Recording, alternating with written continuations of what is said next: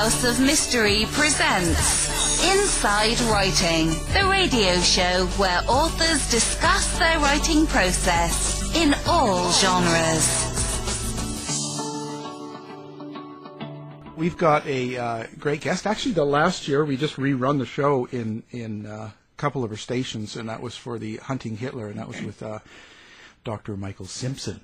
And he's back again, and thank you for joining us on this crazy show.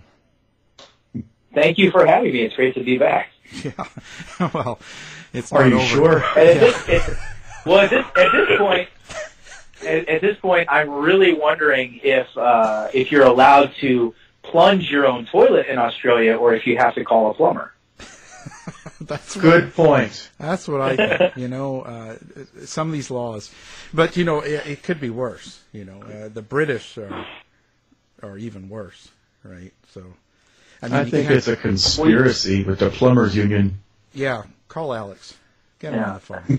I want to talk to you. There's, I don't remember what's stated in, but I was told once that there's a law still on the books that if you're going to drive a horseless carriage through an intersection, you must first step into the intersection and fire a rifle into the air. Well, that's still make sure you're not going to run any horses over. Yeah. Well, it's still going on, but I don't think for the same reasons. No. That's here in Alabama, right, Steve? Yeah. That's right. That's all they do in Alabama. They shoot up the Walmarts. Wow. Well, we have to have a certified firearms instructor to fire that rifle, though. That's true. Okay. I'm into that. Well, okay. So now Hunting Hitler is back. It's season 3. Yes, we are. And yes. I just caught the first 2 last night. So I'm not all the way up to date. So what's the whole plan with the new season? Like, do you have a direction that you want to go in for this season, different than the last one? The way it's different in a couple of ways. First and foremost, being the big momentum that we got off of season 2 was that we weren't really talking about it on the show for the viewers at home to see, but by the end of season 2, we were really doing a lot of what we call asset mapping, which means we kept noticing these inner circle names of people that were directly associated with Adolf Hitler, people that he would trust. These names kept popping up geographically and temporally related to one another. With the momentum that we had coming off of season 2, Bob being the extremely experienced analyst that he is with all of his years of experience running operations like this, he went out looking for some more expertise and brought Neda Bakos onto the team. And that is her area of expertise, actually, is asset mapping. She has been very involved in the global war on terror in helping us track down nefarious individuals such as Osama bin Laden himself. So this is right in her wheelhouse. So we couldn't ask for a better person in the Situation Room to be helping us in the field with the asset mapping aspect of it. So that, and combined with the fact that, and I think I talked about this with you guys last season, there's this weird phenomenon that actually in between seasons, when seasons are already wrapped, we are inundated with new information. It's almost like, I remember thinking last season, the amount of information that I got through social media contacts, emails, and everything else, I'm like, wow, I wish we could go back and just tack on another 3 episodes with all this new information. Well, that wasn't just for me, that was for the whole team. So a lot of the information that you're seeing, again, these came from people that saw the show and said, hey, I know somebody that has information from that. And also, as we've continued to progress, more and more things have become declassified. And, this started in the original first season with basically a cache of FBI documents that were declassified. Now, this year, we have aside from the worldwide investigation that this has become, literally getting documents from all over the world, we have a new cache of declassified CIA documents that came out in kind of two spurts, as it were. We had already started the season investigative leg, and then of course the big release that everybody was aware of that happened fairly recently was the one with the JFK documents, which kind of inadvertently had some stuff that dovetailed into our investigation as well. It's pretty unusual how they tie together. What's kind of the most of the information that you're getting on off season? What is most of it about? Like, what's it directed to? When people contact you, are they saying like they knew where Hitler was, or what seems to be the direction that people give you? I've gotten everything that runs the gamut from my great uncle or my grandfather worked in X location, and he was the driver for someone we later determined to be this person, a known Nazi that was fleeing after the Third Reich. We get a lot of information like that, and we also get a little bit of the crazier stuff. I did get contacted by somebody who basically told me they were a genetically engineered Nazi super child, and they had been asked to keep it a secret their entire life. But they had, as a child, they were visited at childhood birthdays by Mengele and by other individuals. It sounded a lot like some deleted scenes from the movie Boys from Brazil. Yeah, so obviously that person didn't get a lot of free. I'm sorry about that. That was Kevin. I know he did that. I told him not to call you, but you can't control him. Mike, listen, how much of that information that you get is good information that you can use? I'd have to say just from the information that I see that kind of personally goes through me, 5-10% at the outside, but probably more like 5%. Okay. Yeah, it's there's a lot of it is, hey, people saying, I get a lot of, hey, I've done my own research, and by done their own research, they've spent a lot of time Googling things. Yeah. And they really haven't come up with anything that's a new theory. A lot of times they've come up with stuff that we discarded a long time ago. We've had people pop up claiming to be junior officers on the U-boat that was never accounted for, that are pretty easily discredited. There's a lot of it's like there's a lot of fake Elvis memorabilia out there. It's very similar with this investigation. There's a lot of people that have gotten a lot of free drinks over the years, telling some bogus stories about maybe meeting Hitler or being in proximity to some escaping Nazis. And I mean, we have to run down just about every lead, but a lot of them end up, you can discredit them fairly rapidly with nothing more than just some superficial investigation. Now, who does these investigations in order to filter that information that's useful or not useful? Most of that is done by Bob and by Nada and by some people that you don't see behind the scenes that we have making a lot of phone calls, actually traveling places and kind of talking to people in advance, saving us a little bit of the legwork. But everybody on the show, everybody is legitimately a part of the investigation. That's there are many directions that we took this year that were only due. I credit James Holland with a lot of what you're going to see in some of the upcoming episodes, because this is all the research that he did. In about 2 or 3 episodes, you're going to get a little bit of a backstory on a nefarious individual who has almost a Nazi version of a Jason Bourne type story. that's really interesting. That was all James. And, of course, early in the seasons especially, the whole framework of this investigation couldn't have been laid out if it wasn't for Gerard Williams and his incredible work that he's done in this, really a lifetime of work by him to set the framework for this. So that's kept us going all along. And Lenny DePaul, who I got to work with for the first time on camera this year, just has contacts all over the world. And, Lenny could pick up a phone and verify an individual's identity or, get some corroboration on somebody's story or get somebody discredited very quickly.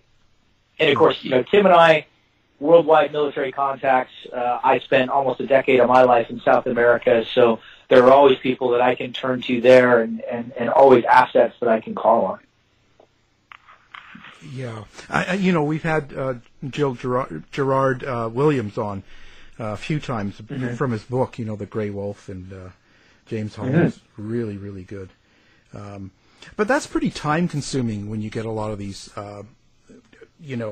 off-the-cuff sort of weird things that people tell you, Hitler's on the moon and stuff like that.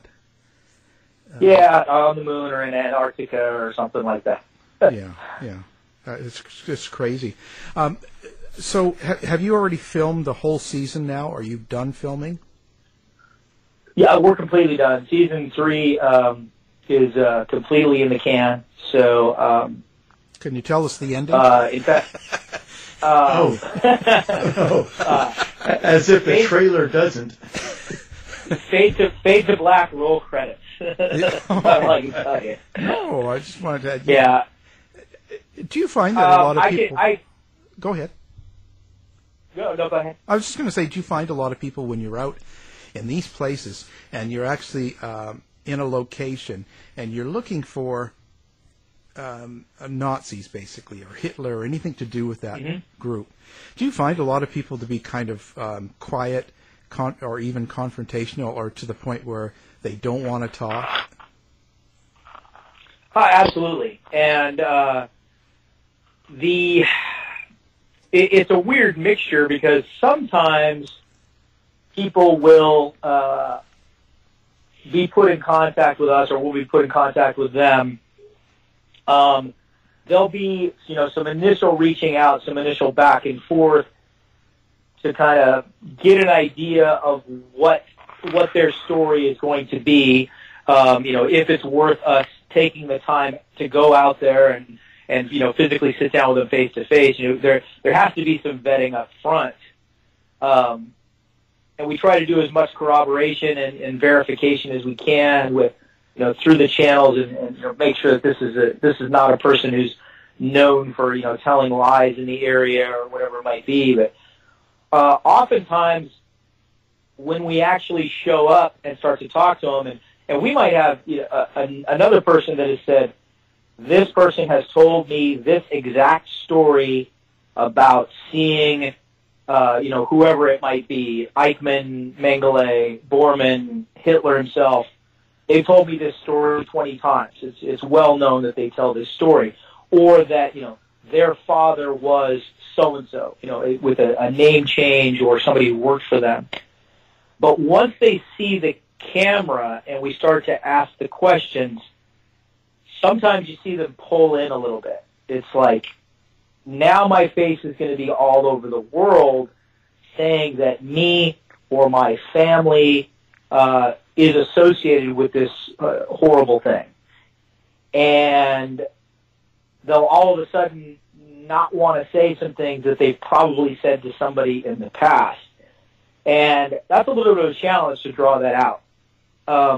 Other times, people will claim to have a story, and in the middle of speaking to them, you'll realize that maybe there's one nugget of truth in that story, but 75% of it is they're either looking through the lens of time and seeing it a little bit differently, or trying to make the story a little bit better than it was, whatever it might be. Yeah, a little embellishment, and they're there have been several interviews that we conducted that have not made it on camera. There was one in the second season where I got up and just walked out of a guy's house. And I said, this, number one, he's lying to me. Number two, I think he's a Nazi. And I'm not, we're done.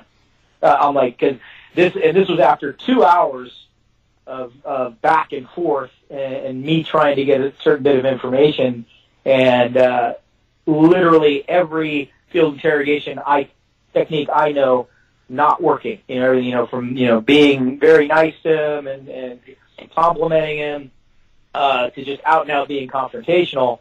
I said, we're just not going to, this guy's here because he wants to sell a book and really doesn't have any information that we don't already have. We're wasting our time.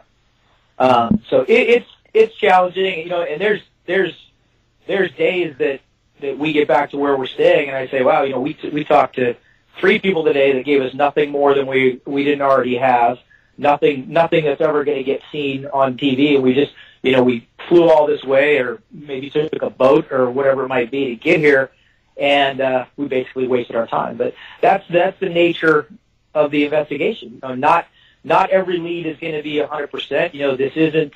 We're not walking in and scripting this, so they're not going to tell us exactly what we want to hear for the purpose of the cameras. So it's dicey. It really is. Oh yeah. Well, I mean, they're flying you all over too, so that's okay. You're not paying for it. So. Yeah. No, it's not too bad.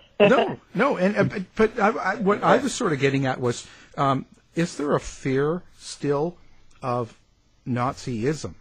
Like, are some of the people, are some of them actually scared that if they speak out against, any sort of Nazis, that something could happen to them now? Like, is there still that going on? Like, you talk about the Fourth Reich and kind of the idea of that's where it was going. So, is there a Fourth Reich out there right now, and Nazis that would do something to people if they were trying to speak out about it? The impression that I've gotten from everyone that I've talked to is, number one, yes, the fear is 100% still there.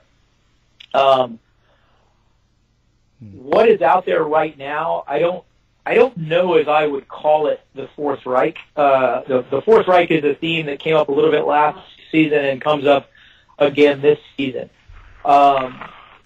If I and this is Mike's opinion, this is nothing that's you'll ever see on the show, but if I had to put a name on whatever might be out there right now, and I do think it's out there, I would actually call it more of a Fifth Reich, and I think it's unlike anything that we have kind of envisioned Nazism to be in the past. I think the people that are out there now that are espousing those same beliefs, that are willing to commit those same atrocities, I think they have learned to call themselves by different names, and I think they have learned to divorce themselves from the symbolism of the past. I don't think, we see on the news, there's obviously still a collection today of some very deranged, just completely disgusting individuals who will give a Nazi salute and will carry a Nazi flag. And I consider those people to be the lowest form of life out there breathing oxygen right now.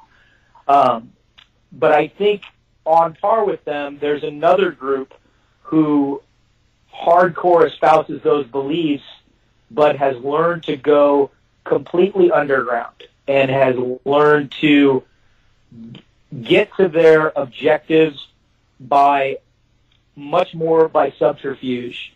And they're not going to fly a swastika in your face. They're not going to give a Nazi salute where you can see it. They're going to call themselves by different names. They're going to codify the terms that they use, and they're going to use an entirely different manner to get there.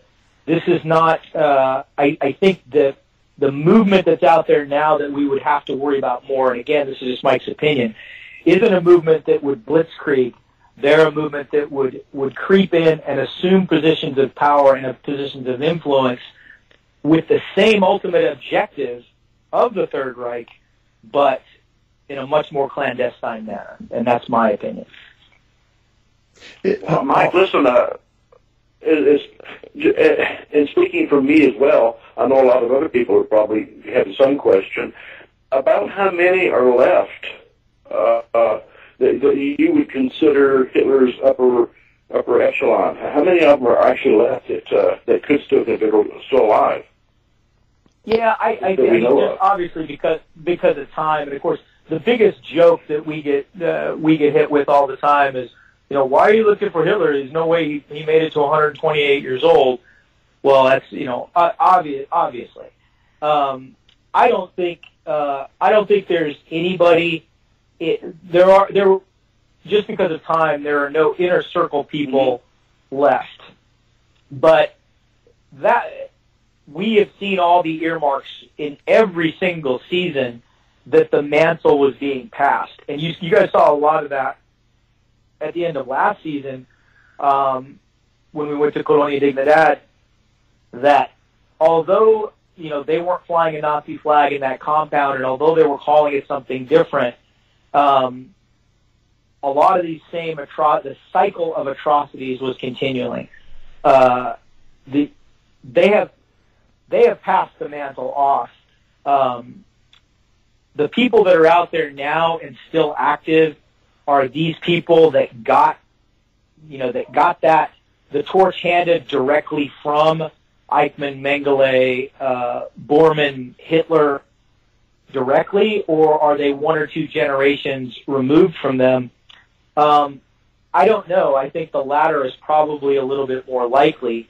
I think this is a point that we talked about actually on the team quite a bit this year. Is at this point, it really doesn't matter that they're all dead.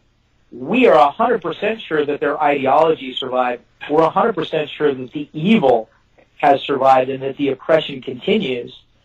And at this point, the only way to ferret that out is to prove where these people fled to and where they went to ground and the connections that they made. Because now, as the next generation of these just absolute scum starts to emerge into a more public scene, we can then, again, with asset mapping, we can trace these people back those same locations to those same small groups, wherever it is that they're ultimately coming out of, and we can make that connection, and we'll be able to figure out that there are people walking amongst us today, maybe even in public, that have connections to some of these individuals that went to ground in quiet back rooms. They shared their ideology. They planned for decades in the future, and then they ultimately died a coward's death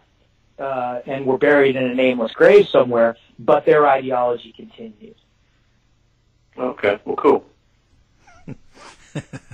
What was the biggest surprise that you learned in this season? Without giving away too much. Biggest surprise that I learned in this season. Two big ones. I could tell you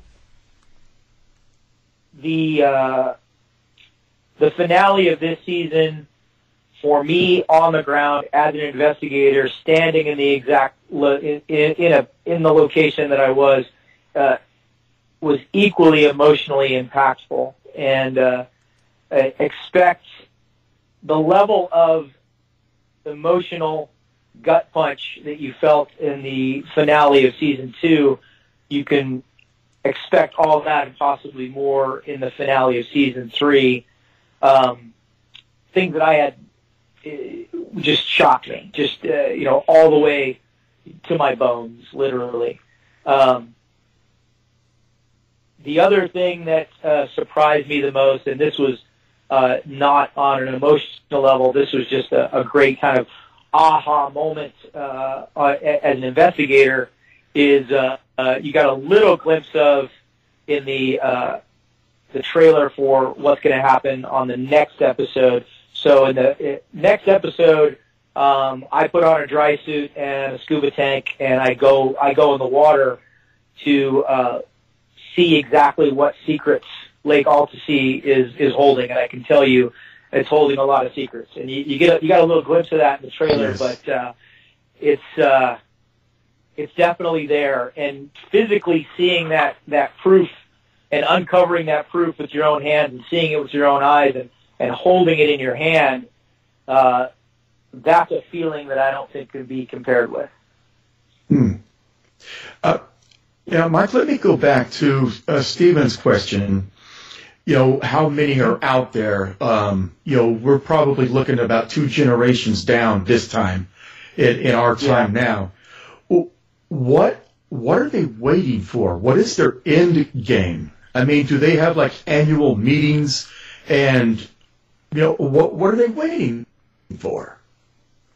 I don't think they are waiting. I think they're doing what they're doing. I think they just have a much different plan. If you look at and James, James being a historian, he can kind of expound on this much better than I can. But the Nazis in the Third Reich, late 30s, going into the 40s, it was all about expand or die for them. I mean, they really had to. They were a small country. They didn't have enough of their own resources. It's kind of funny because this term, just the other day I heard somebody use the term government jobs programs, and whenever I hear that term, I actually think of the government jobs programs of Nazi Germany, because that's how he, in a country that had no employment, he kind of created false employment with all this road work, building an Autobahn they really couldn't afford, creating all these government jobs, but that was not sustainable. So in order to sustain all the people that Hitler put in uniform, because really he was giving them jobs by putting them in these German military uniforms, he had to then do something with that. He had to conquer lands. He had to take resources from other places. So there was a time factor there. There was a reason that the Nazis, they had to do it, and they had to do it quick. I don't think the movements that we're talking about today have the impetus to do that, because they're not talking about a post-World War I Germany that they're having to sustain the population and move quickly to gather natural resources. I think this is a movement that is willing to bide its time and work in the shadows and use all the resources of the 21st century, the internet and everything that it involves to gather resources, to do recruitment. And again, I think they do the recruitment under a totally different face. I don't think this is a website people go to with a swastika on the landing page and click for more information. I think they're putting out feelers on an ideological level and bringing people into this ideological umbrella and saying, this is our ultimate goal. Get on board and be a part of this. And I don't think they're waiting for anything. I think they're doing it right now. I think they're gathering assets. I think they are putting people in positions of key influence. I think they are also looking to recruit people in positions of key influence and get money from people. And I'm 100% sure that there are people out there. There were people in Germany in the 1930s that were not bad people that maybe thought Hitler had the right idea. This was, before the evil was completely uncovered. And I think now it's easier for these people who are just, have those same terrible evil ideals to kind of keep that under wraps and maybe solicit funds or solicit support from people in positions of power and influence by using the right buzzwords, by saying, this is what we want. These are what our goals are. They put a much they package it in a much different. The poison in the bottle has been packaged in a very appealing package to this point for people that they don't realize what they're consuming. And because I do think they've learned from the mistakes of the past, and James and I, talked about length of it. To talk about all the Third Reich was fraught with in retrospect. Looking through the lens of history, it's like huge mistake, huge mistake, huge mistake. Huge tactical mistake, huge strategic mistake. Throwing all of your resources into this instead of this.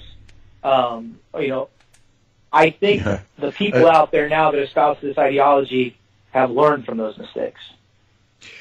Well, now let me go way out into left field here and get a little conspiratorial. Sure. Because we hear the same language thrown around the media today a lot.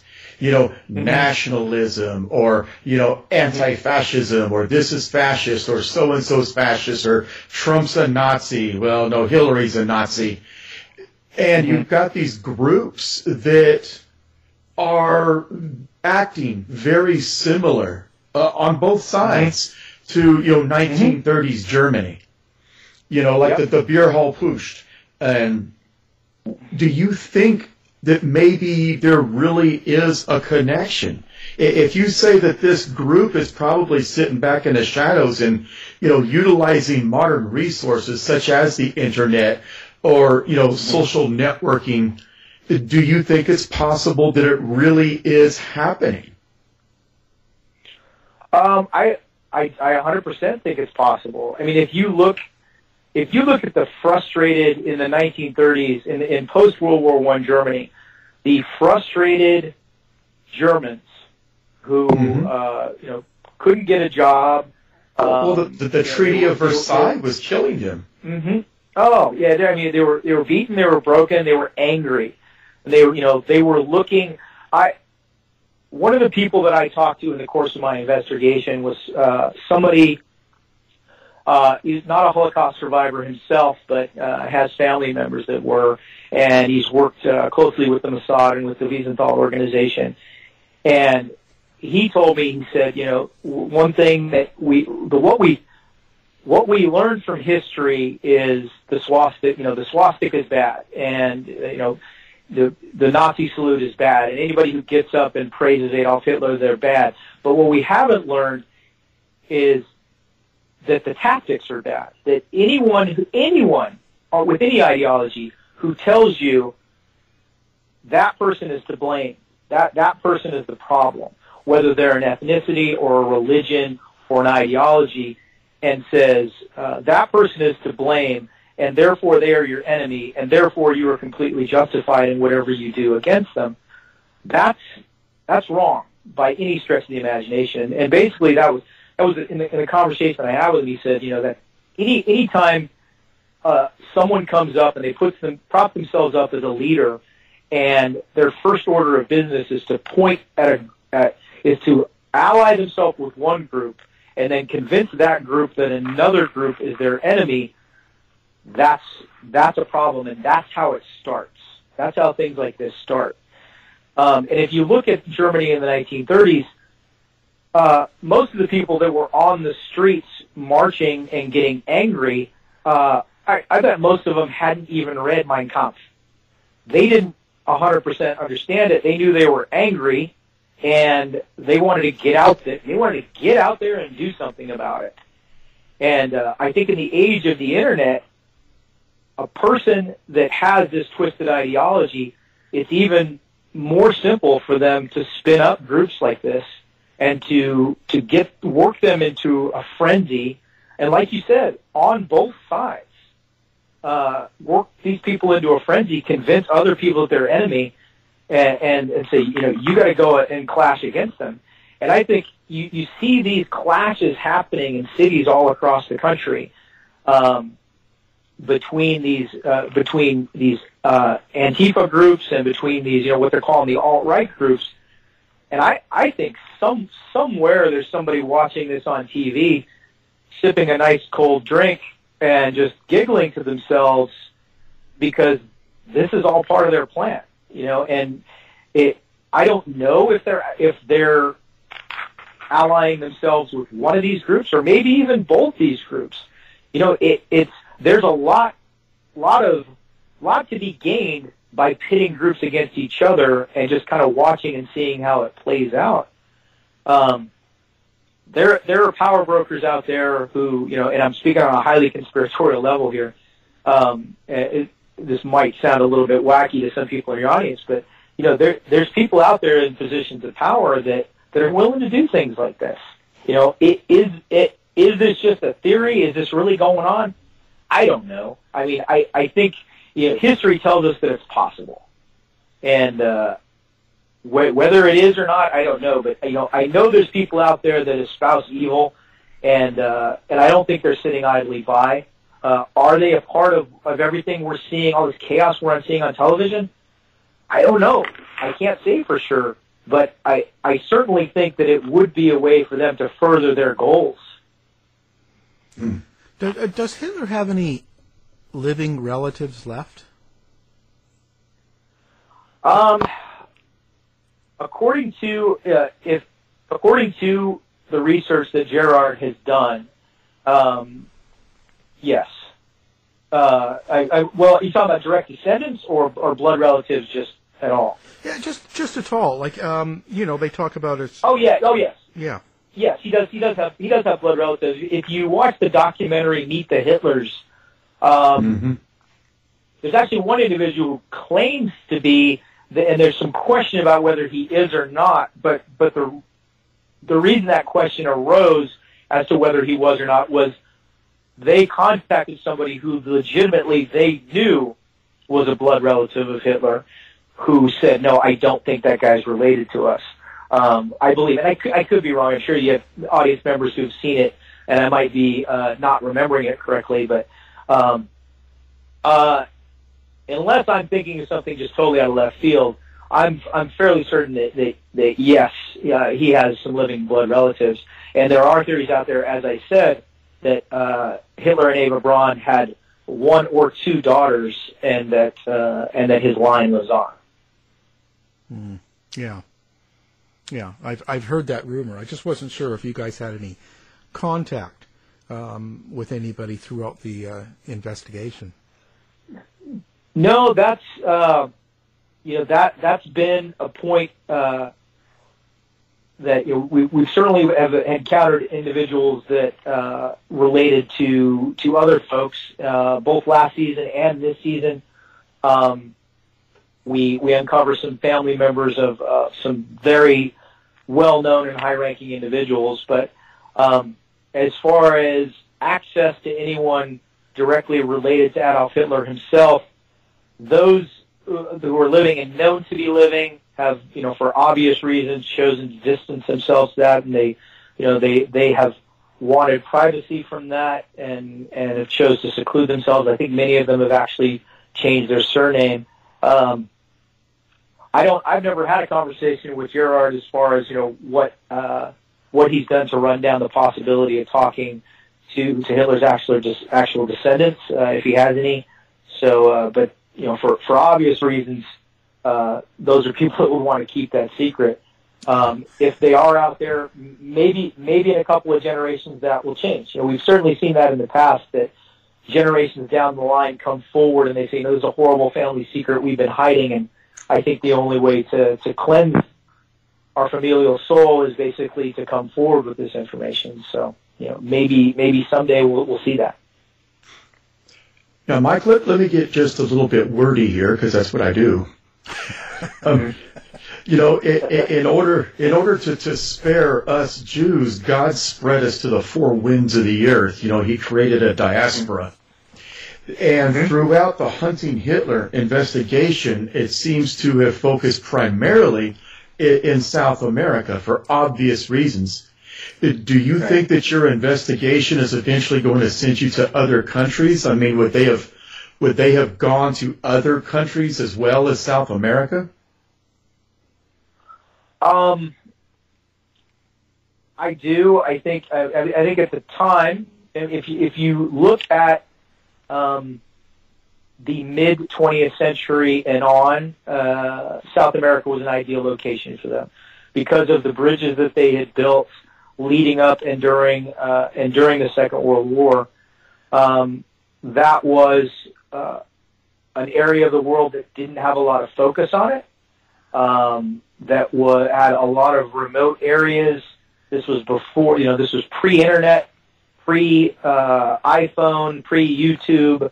So this was an ideal place for them. But I think, and we touched on it very briefly in second season, and you'll see something of it here in the third season, that as friendly governments, we're talking about a very tumultuous time in the continent of South America when governments were falling at a fairly prolific rate, and you do see a migration of these escaped Nazis as these governments are changing hands from a friendly government to a not so friendly government. So we know that there was some movement there. I have to think that over a certain amount of time, it would have made sense for them to move out of there and to other locations, including the U.S. Because, obviously, post-World War II, as the eyes were on us, as we were emerging as a superpower, especially when you're talking about these second-generation individuals who wouldn't be recognizable and, had a birth certificate from wherever it might be, they could very easily come to the U.S., using what was left of this Nazi plunder to set themselves up and set up a foothold and possibly continue with the plans for this Fourth Reich, Fifth Reich, whatever it might be. So I do think there was some of that. Obviously the key to our investigation is these individuals, Adolf Hitler himself and his close confidants. So we're just concentrating on that. We have gotten some leads that would possibly take us in other directions. We couldn't. Some of them came a little bit late this year, so we couldn't necessarily run them down. We know about them. Will there be a fourth season? I don't know. I can tell you that we're still getting information. So if there is a fourth season, I think you would certainly see us flexing outside of South America, going to some other locations if that were to happen. If not, I mean, we've got the information, and this could always get passed off to someone else. This could make a standalone documentary someday, or this could be something that somebody runs down on their own and ends up on the front page of every magazine in the world someday. Who knows? Just one more reason that we need to build that wall, right? I think Canada. They'd probably already be on this side of the wall. It's I'm a Texan, so I'm in favor of the wall, and I actually know quite a few Border Patrol agents, and I actually work with quite a few of them because the company that Tim and I have, Sheepdog, and literally it kind of funny. We're kind of doing an odd segue here, but watching the meeting in the White House last week, and Henry Cuellar, who's from South Texas, who has quite a reputation in Texas, I can tell you, trying to tell Trump that none of the Border Patrol chiefs or agents believe the wall will work. And every Border Patrol agent I know saying that he's completely full of it. That's not the case. We do need some physical barriers. We need 21st century barriers. You can't build a wall across the entire border. Geography won't allow it. And just a wall is not what you need because anybody can climb over a wall. So we need a combination of physical barriers and electronic surveillance and agents on the ground patrolling it and agents allowed to do their job. We need a complete revamp of that system. This is totally outside the scope of this show, but I mean, we can't get that done here. Yep. I don't think so. Hopefully they'll get it done in D.C. this year. I've got a little bit of hope for that. So we need. We know that what we have now is just not working. So we need something. Yeah. Well, and we have to keep an eye out on those Canadians too, right?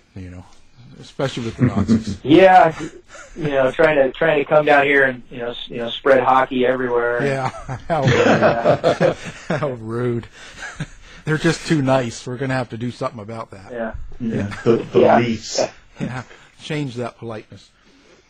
Well, I'll tell you, it's been interesting. It's certainly a great series that you guys are a part of, and I'm glad you're back for another season. And hopefully a fourth one comes along. We love watching it.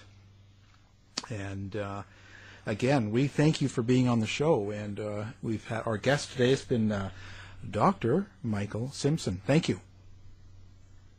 Thank you very much, guys. Thank you for having me on. I hope everybody enjoys the show. To find out more about our show, guests, or to listen to past shows from our archive, please go to www.houseofmysteryradio.com. Show's over for now. Was it as good for you as it was for me? Well, good night. This has been a production of Something Weird Media. I'll be back.